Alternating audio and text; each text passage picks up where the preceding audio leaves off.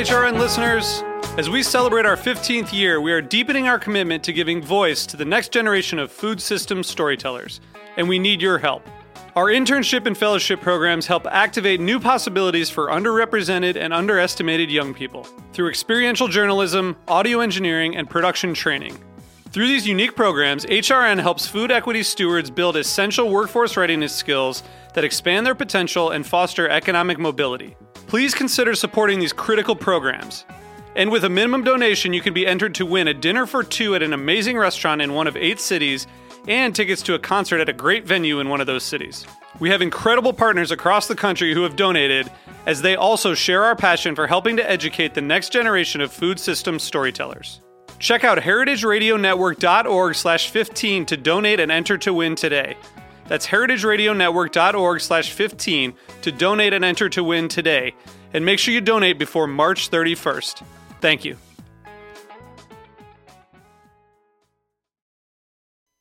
Today's program is brought to you by Brooklyn Slate Company, a manufacturer of slate cheese boards, coasters, and other fine items. For more information, visit brooklynslate.com.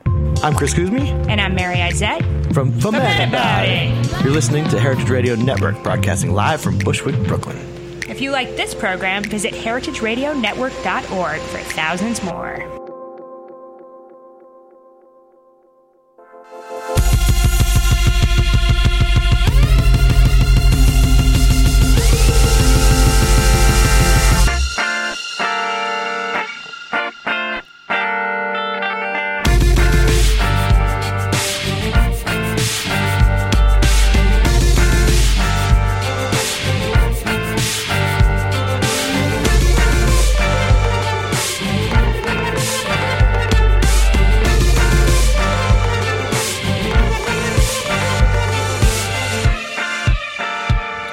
Welcome to the Food Scene. I'm your host, Michael Harlan Turkel. Here today with Liz Gutman of Liddabit Sweets. This is one of my favorite times of the year, and I know people are like, it's not even Thanksgiving yet, why are you thinking about the holidays? But what I adore about the holidays is making candy, making sweets. I don't really have a sweet tooth, throughout the rest of the year, but it's during that stretch of kind of Thanksgiving to New Year's where I get my fill for the year. My wife's going to object to that. She's like, no, you sneak sour candy all year round. True. But Liddabit Sweets is near and dear to my heart when it comes to holiday candy making. So thank you so much for being here. Thank you so much for having me. I mean, we, as it happens, we love making candy too. Yeah. And also, Thanksgiving is a holiday. Yeah. I'm just putting it out there. Totally. What candies are Thanksgiving specific, though? I mean, I always associate anything with pecans. Maybe it's just because of pecan pie. But we do, just for the holidays, we do a pecan brittle with brown sugar. It's so good. And the secret to brittle is you add a little baking soda at the end to lighten it up a bit, but we also stretch it. We let it cool for a bit, and then we lift it up a little bit and stretch it as it cools so it's extra thin and it's not like blocky and dense and sticky and gets in your teeth. It's an extra step and it's more work, but it's 100% worth it. See, the hand motion that you were making, stretching it, that people can't see, handmade. Yes. I mean, that's the most amazing thing, because I've seen, I actually worked next to a Necco factory when I was in Massachusetts. I think they specifically made Tootsie Rolls or something of that sort. So maybe it was a Tootsie Roll factory. The guys would come out covered in goo, and it was so unsightly. But at the same time, I'm like, do you guys have any candy? But it was all mechanized. Sure. And what Liddabit Sweets focuses on is the small batch, handcrafted. Yeah, it's not a factory, it's a kitchen. We employ people who know what they're doing, who are highly skilled, who have been to culinary school or worked in food and know what they're doing and like what they're doing. I mean, that makes a big difference. It sounds really cheesy, and I guess it is, but I really do think that when you put love into what you're doing, it turns out differently. Maybe not quite as literal as like water for chocolate, but but I do think you get different results when you're having fun than if you're just like punching a clock and pulling brittle, I guess. The Lindt chocolate commercials they happen all year round, but specifically during the holidays, of someone tempering chocolate on marble and looking very serious. The model chef. Yeah. But, that was performative in a way that you aren't. You're performative in a way, and I'm not. Yes, I am beginning to allude to your potential acting career. You want to associate a candy maker with someone who is fun and, overt and, enjoyable to be around. And you walk into the shop and they're like, oh, here, enjoy. Yeah. Did that play into Liddabit Sweets, or was that always instilled in you? Yeah, I mean, we like to say that we take our techniques and our ingredients really seriously, but we don't take ourselves that seriously because, after all, it's just candy at the end of the day, and that's something that we kind of felt was missing when we started the business. And part of the impetus for starting the business was to inject a sense of fun back into candy, because there are so many serious sepia toned folded arms chefy people doing amazing work with particularly bean to bar chocolate is obviously kind of the most explodey part of that sector. But in terms of actual candy, we love having fun and laughing. And I mean, obviously not every day in the kitchen is like that. And running a business is a huge pain in the ass, but, but we'll sweep that under the rug now. Sure. We don't need to know great about all the time. Yeah. No, but fun is a huge part of what we do. I mean, it's called Liddabit. We don't take ourselves that seriously. Which is a mispronunciation of your name. That's correct. You can thank my brother for that one. Yeah. Yeah. So, you grew up with certain candies that perpetuate throughout your life. Mine are always sour candies. I've always had that tendency. Being a Cali girl, specifically, in that OC region, was there a plethora of certain candies that everyone kind of hoarded and loved? Well, C's candy is kind of the big one that I grew up. That was kind of the special treat, aside from anything you get in the drugstore, which is whatever. C's was kind of, they had one at the mall. So when we would had to go shopping for whatever, and at the end of the trip, if we'd been good, we got to go to C's. And what I love about C's, and they're obviously really old school and have the heritage on their side, and they do use some artificial flavors and stuff. But in terms of what they do, and it is very old fashioned, their quality is super high, and they maintain that, and they make all their own stuff, and they treat their workers really well too, and that's. The combination of that and the way you are treated when you walk in a store with, we're not quite able to give free samples to everybody who walks in, but someday we'll get there. It's just such a welcoming, friendly environment. And that's something that we do really strive to recreate, both, with our employees who represent us and just the working environment that we try to foster at the kitchen.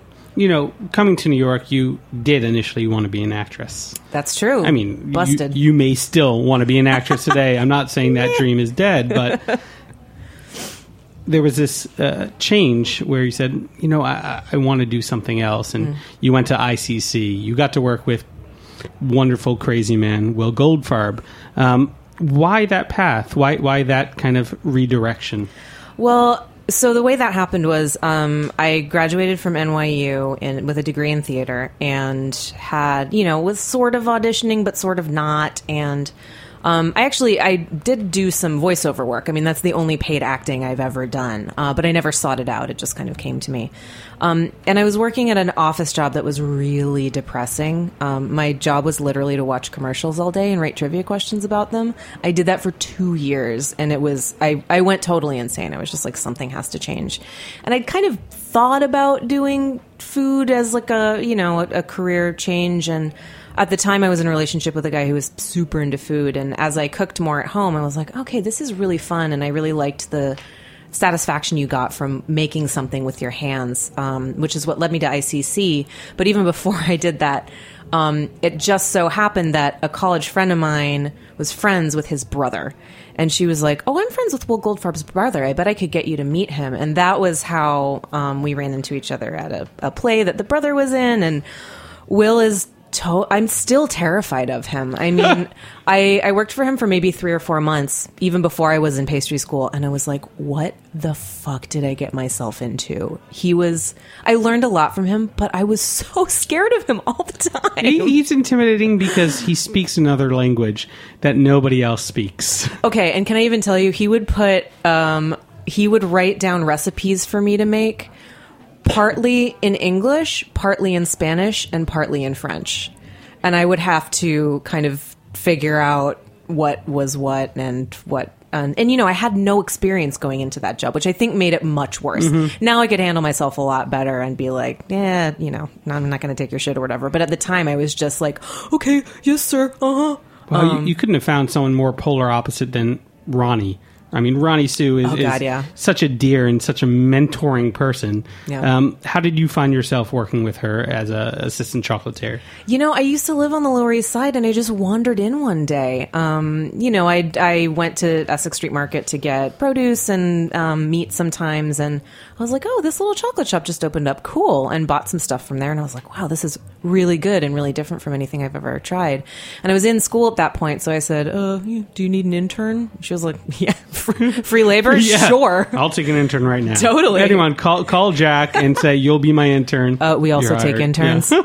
So that I just literally walked in and said, I want to work for you. And she said, okay, great. And that was really, I think, kind of the first inkling I got that, working in a kitchen doesn't necessarily have to be like scary and stressful, which is not for everyone. I mean, I knew from early on that I was never going to cook on a line, and I was never going to do, you know, I didn't want to work service. My personality is not suited to it. But working with chocolate particularly is something I found very soothing and very rewarding, and really fed that creative side that I had been wanting to fulfill all those years. And as you say, Rhonda is the sweetest, most supportive person ever. The business absolutely wouldn't exist without her. We started out, you know, I would come in early to work to do a few things for the business before I started my shift, and she, you know, let us do that. She allowed us to tack our orders onto her wholesale orders before we were able to set up accounts for ourselves. She's been enormously helpful and continues to be a really a good friend and a mentor to us. She's one, I don't know if it was some psychological a game that she would play, but have that little bowl of bacon caramel corn out, and you could sample it, and she'd be like really happy and glowing and chat with you, and you'd almost feel bad walking away that like, I just took some free product from this nice woman in the Essex market, and you'd march right back and buy a bag. And I'm like, good for you, Rhonda. She's a smart lady. Yeah. She knows what she's doing, and her stuff is legit too. Yeah. Have you had the pretzel coated the beer caramel coated pretzels with the mustard seeds? Oh no, God. I have not had that. Oh my God, get those. It's the Martin's pretzels, but crushed up, and they're coated in like a crunchy caramel, like a caramel corn with mustard seeds. Oh my God, I cannot stop eating that stuff, but I have crazy fillings, and it's really bad for me. Yeah. Because it's super crunchy. Oh, it's ridiculous. Fillings for a candy maker. I mean, it's like trusting a bald barber. I think it's a good thing. Sure. Yeah. Sure, why not? So in 2009, when you founded Liddabit Sweets with Jen King, I mean, what the heck were you trying to do? Oh God, what have you done to yourself? We're still asking ourselves that question. No, I mean, I say, and I'm only half joking, that we got into this accidentally. I mean, it was intended to be a side project. We just wanted to, you know, I was working at Ronnie Sue. I loved that job. I loved working for her. Jen was basically running a pastry kitchen in a high-end restaurant in Midtown. And we just, you know, you slam the same stuff out day after day. It gets kind of boring. And we had, you know, we're kind of fresh out of school, and we're like, we want to come up with our own recipes. So we just thought it would be fun to try, you know, selling some stuff, see if people liked it, make a little extra cash on the side. So we applied to the Brooklyn Flea, which was totally new at that time. They just finished their first season because we'd seen that Mass Brothers was there, and Nunu and Whimsy and Spice were there. So we said, okay, this seems like a good venue to kind of start as a young, you know, like, I mean, we didn't even consider ourselves a company at that point. But once we got accepted there, everything moved really quickly. We had to file paperwork and get a license to sell and all of that stuff. So we didn't really know what we were getting into at all. It just, you know, the response was just so big that it sort of swallowed us up, and it was all we could do to just kind of hang on for the ride, you know? I love that idea of professional hobbyist. And then you have to get to that oh shit moment, like, oh my God, this is actually happening. We're not a phenomenon anymore. We're a verifiable business. Yeah. Well, and that's still, I mean, we still struggle with that. And it was really only within the past year or so that we stopped saying, oh, well, we're not business people, we're chefs. And that's not true. We are business people. We own and run a business. I'm going to brag a little bit. I won a pitch competition last night at the Sam Adams speed pitch thing, which was so cool. And I was like, oh man, yeah, I got this down. Yeah. You know? So those years of acting actually played into something. Oh, 100%. Yeah. And I will say that's certainly helped. I mean, Jen and I have been lucky too in that our division of labor is fairly natural. She wants to be in the kitchen making stuff. I want to be out front talking to people about it. So luckily, we have complementary talents and haven't really stepped on each other's toes there. And we have another partner we took on, started as an employee, took her on as a partner this year. Joan Baker is the organized one.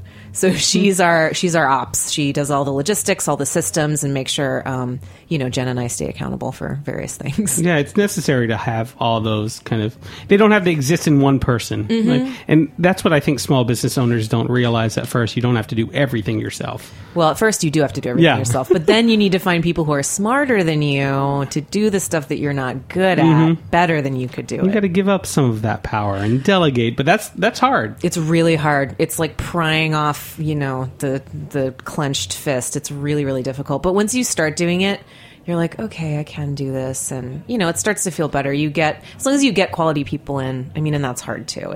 There's no magic bullet, it's just, you just keep hustling. Well, we're going to take a quick break, come back, talk more candy, caramels, candy bars, honeycomb, and coal. Awesome. You've been listening to The Food Scene on heritageradionetwork.org. I'm your host, Michael Harlan Turkel. We'll be right back.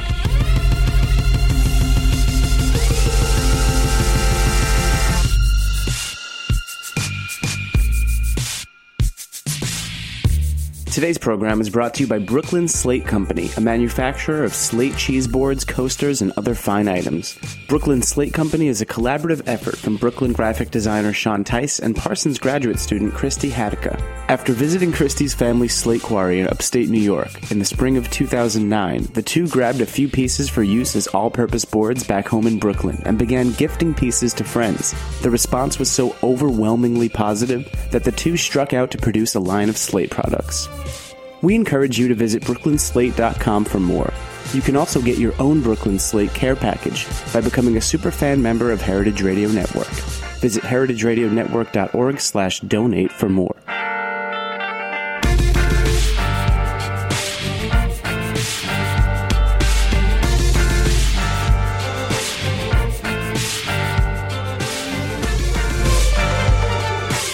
Hello, I'm Alice Marcus Krieg. And I'm Carmen DeVito. And we're the ladies of We Dig Plants.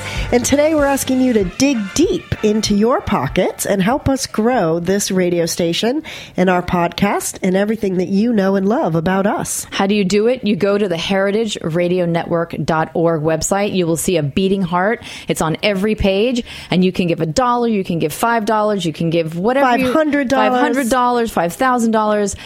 Just click on the heart, donate, and help support the radio that you love.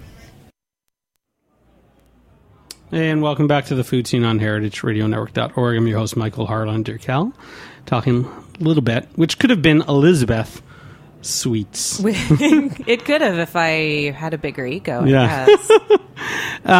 This book that came out in, 2012, which seems eons ago. Oh, God, tell me about it. I mean, you'd feel like some candy makers would have these secrets locked away, but you guys divulged everything.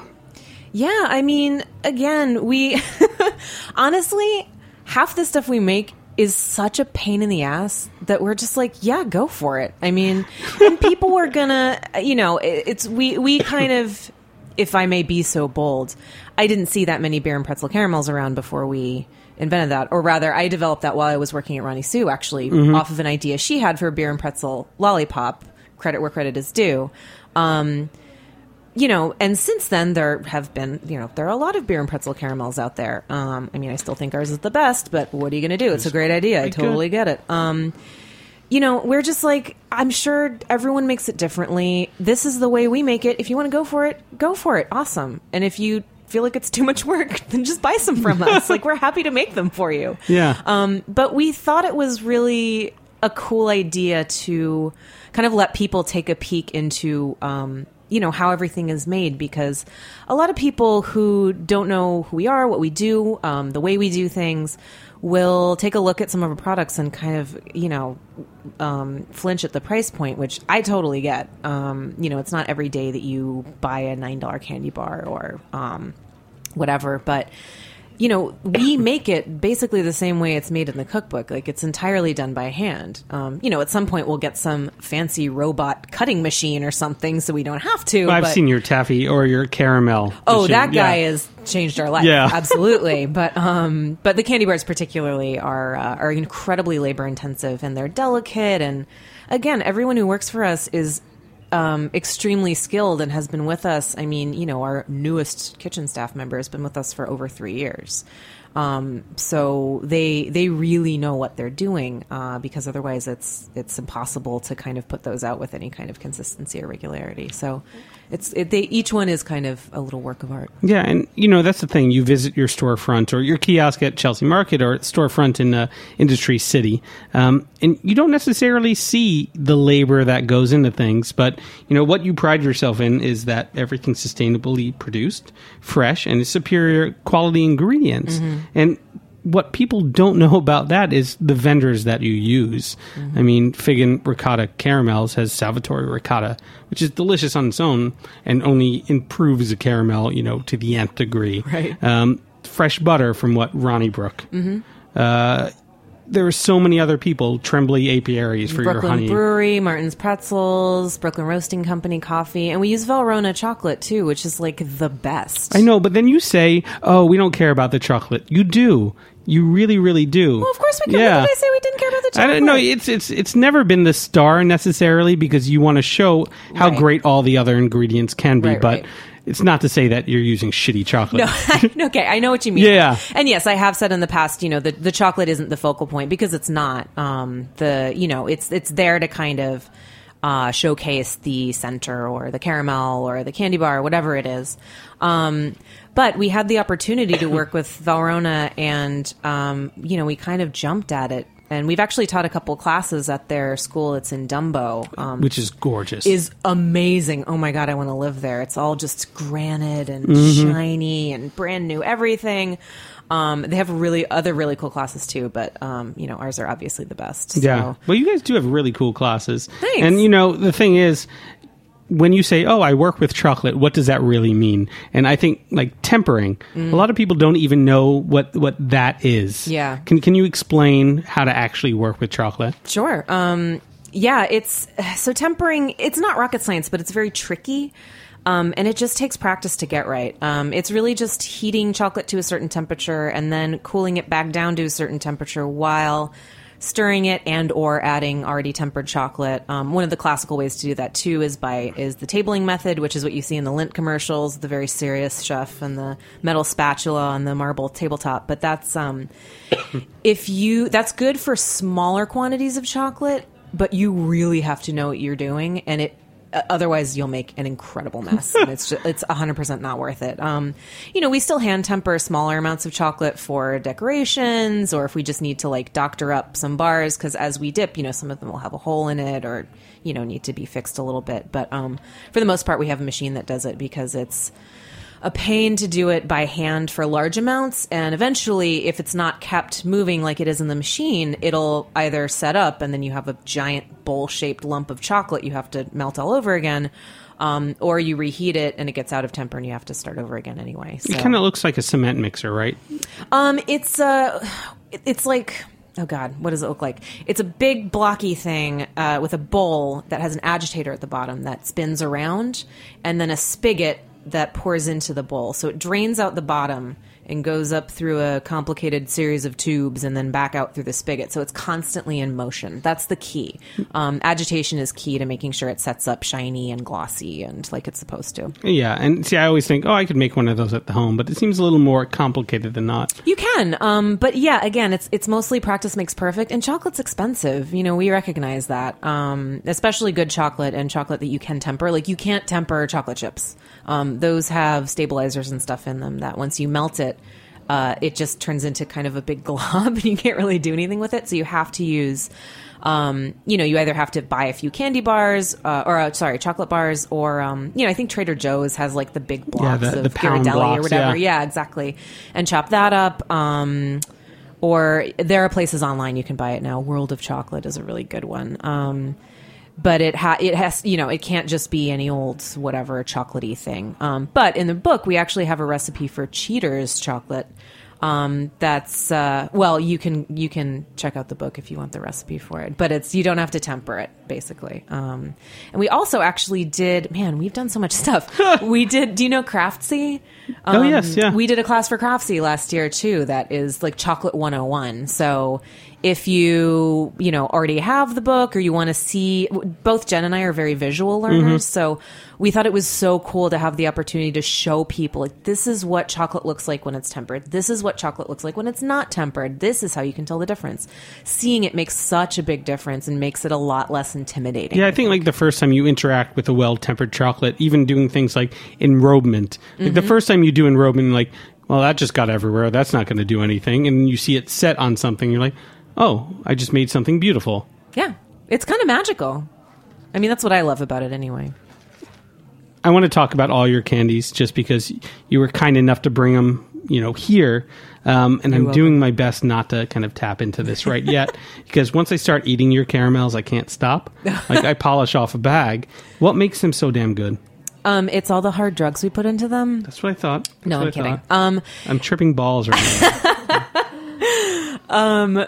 No, again, we're really picky. I mean, that's a big part of it. You say you don't have much of a sweet tooth. I do. Jen, my business partner, does not. So she's extra picky, and she's the one coming up with all the recipes. So she's extra picky about exactly what texture, what flavor, how it looks, what everything should be like coming out of our kitchen. And if we don't love it, if we don't eat it and we're like, oh my God, this is so good, then we don't sell it, because why bother? I mean, the stuff that we make is so special, and it's not meant to be like horfed down without thinking about it. I mean, there are candy bar companies that build entire ad campaigns around like, have us as a snack. No, don't have our candy as a snack, please. Have it as a piece of candy.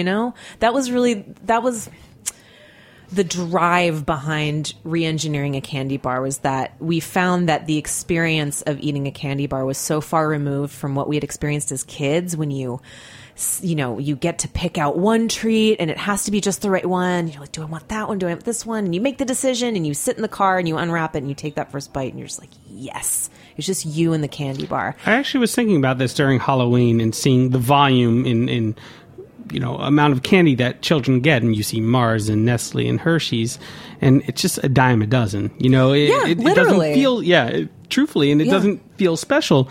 But then I look at things like, not to say Haribo is a more expensive brand, but when I get a pack of Golden Bear, and no, I'm not sponsored by them, it feels it feels like a special purchase. Yeah. Or I was in Japan last year, and all the Meiji, all the very intricately decorated and beautiful boxes. I mean, you feel like you're getting something more than just a snack, like you're saying. Totally. Well, and there's a whole spectrum of that too. I mean, there are certainly shades of gray in between like mass-produced candy bar and what we do. I mean, I guess C's is a good example of that.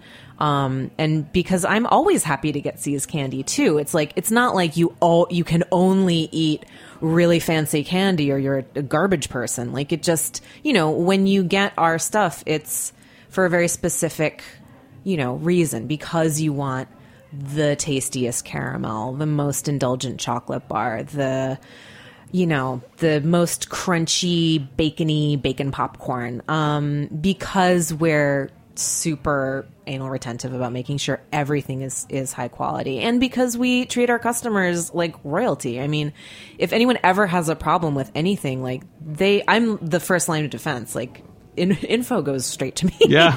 And I make it a priority to make sure everybody walks away happy no matter what. So we really pride ourselves on that too, because, people work really hard for their money, and if they spend it on something that for whatever reason they're not in love with, then I want to make it right. That's why you give them coal. Right. Well, they get that for themselves. Yeah. But actually that was our employee Michelle's idea, to put the dark chocolate honeycomb in a coal bag. Genius. Total genius. Honeycomb candy. Can we talk about this for a second? Sure. Because, you do kind of reinvent certain candy bars, the PB&J, riffing on the sandwich itself, the King, an Ode to Elvis, Lime and the Coconut, part Mounds, part that song from Reservoir Dogs. But honeycomb is just so nostalgic to a lot of people, and we actually made it, my wife and I, for the holidays a handful of years back. Oh, nice. I believe from your book too. Nice. And everyone flipped. Half the people didn't know what it was, and other people like, holy shit, I haven't had this since my grandma used to give this to me. Yeah, it's that used to be my specialty when I was spending more time in the kitchen. I love making honeycomb candy. It's so dramatic. Yeah. And you feel like such a badass when you're making it. You're like, yeah, that's right, I made this. Because it looks like it's complicated and fancy. It's really not. It's tricky. Again, it's tricky. And it took me forever to figure out exactly how to get it perfect every single time. But I think we do a really good job. I mean, that's the thing in the book. We go really into incredible detail in the instructions to make sure we don't just give you a time. We tell you what it should look like, what it should feel like, the consistency, if it's been this long but it doesn't look like this yet, keep it going for a bit, to make sure you have as much information as you need to be able to make it turn out right the first time, hopefully. And make sure you have a pot 3 times the size, because when you throw that sodium bicarbonate in, it just... it's so impressive, yeah, though, right? It is magic, but then you're like, this is so awesome. Then it goes all over the stove, and you're like, oh. Not fun to clean. Yeah, I should have read those instructions a little bit further. Yeah, read the recipe first, man. Yeah. What I love, too, is all the different names for it. Apparently it's big in Buffalo, where it's called sponge candy. But I've also heard fairy food, ambrosia, seafoam, hokey pokey, bolsters. I think that's it. I can't think of any more. But every once in a while, a customer will be like, love food. That was another one. Love food. They're like, we call it this where I'm from. And I'm like, I love it. There's just a million different names for it. See, now I'm waiting for a candy trivia question to come out, having watched all those commercials. Right. We've been working on a candy bingo game, so maybe once I get that done. The real Candyland. Right. Oh my God, yes. It'd be I love amazing. it. Well, if people have a sweet tooth or they don't and want to be converted, a little bit is the way to go. And the flagship store, which is at Industry City, which is a fascinating place in it of itself, I think everyone should stop by there and see that food hall, which I think is just collecting such great artisans at the moment. Yeah. And it's a little underrated, maybe because people think it's inaccessible, but it's not. I mean, it's a very easy place to stop by. Yeah. And you guys are a big, big reason to do so. Thank you. I certainly hope so. Yeah, it's 2 blocks from the Express subway. It's really easy to get to. So everyone should be making candy or stopping by for candy. Yeah, or going to liddabitsweets.com. That's it. That's the easiest way to do it. That's the easiest way to do it. We'll deliver it right to your door. And by we, I mean the carrier of your choice. Yeah. And if anything happens, you're emailing Liz directly. Yeah, Liz at liddabitsweets.com, everyone. I look forward to your onslaught of angry holiday emails. Well, happy holidays. Happy holidays Happy to you. holidays, whatever you say. Sure. Quite the stretch, and thanks for being on. Thank you so much for having me. You've been listening to The Food Scene on heritageradionetwork.org. I'm your host, Michael Harlan Turkel. Hoping to have you back here next Tuesday at 3. Big shout out to Brooklyn Slate for sponsoring. And as always, music by Cookies. And to our man in the studio, Jack Inslee. Thanks a lot. Cheers. Thanks for listening to this program on heritageradionetwork.org. You can find all of our archived programs on our website or as podcasts in the iTunes Store by searching Heritage Radio Network. You can like us on Facebook and follow us on Twitter at @heritage_radio. You can email us questions at any time at info@heritageradionetwork.org. Heritage Radio Network is a non-profit organization. To donate and become a member, visit our website today. Thanks for listening.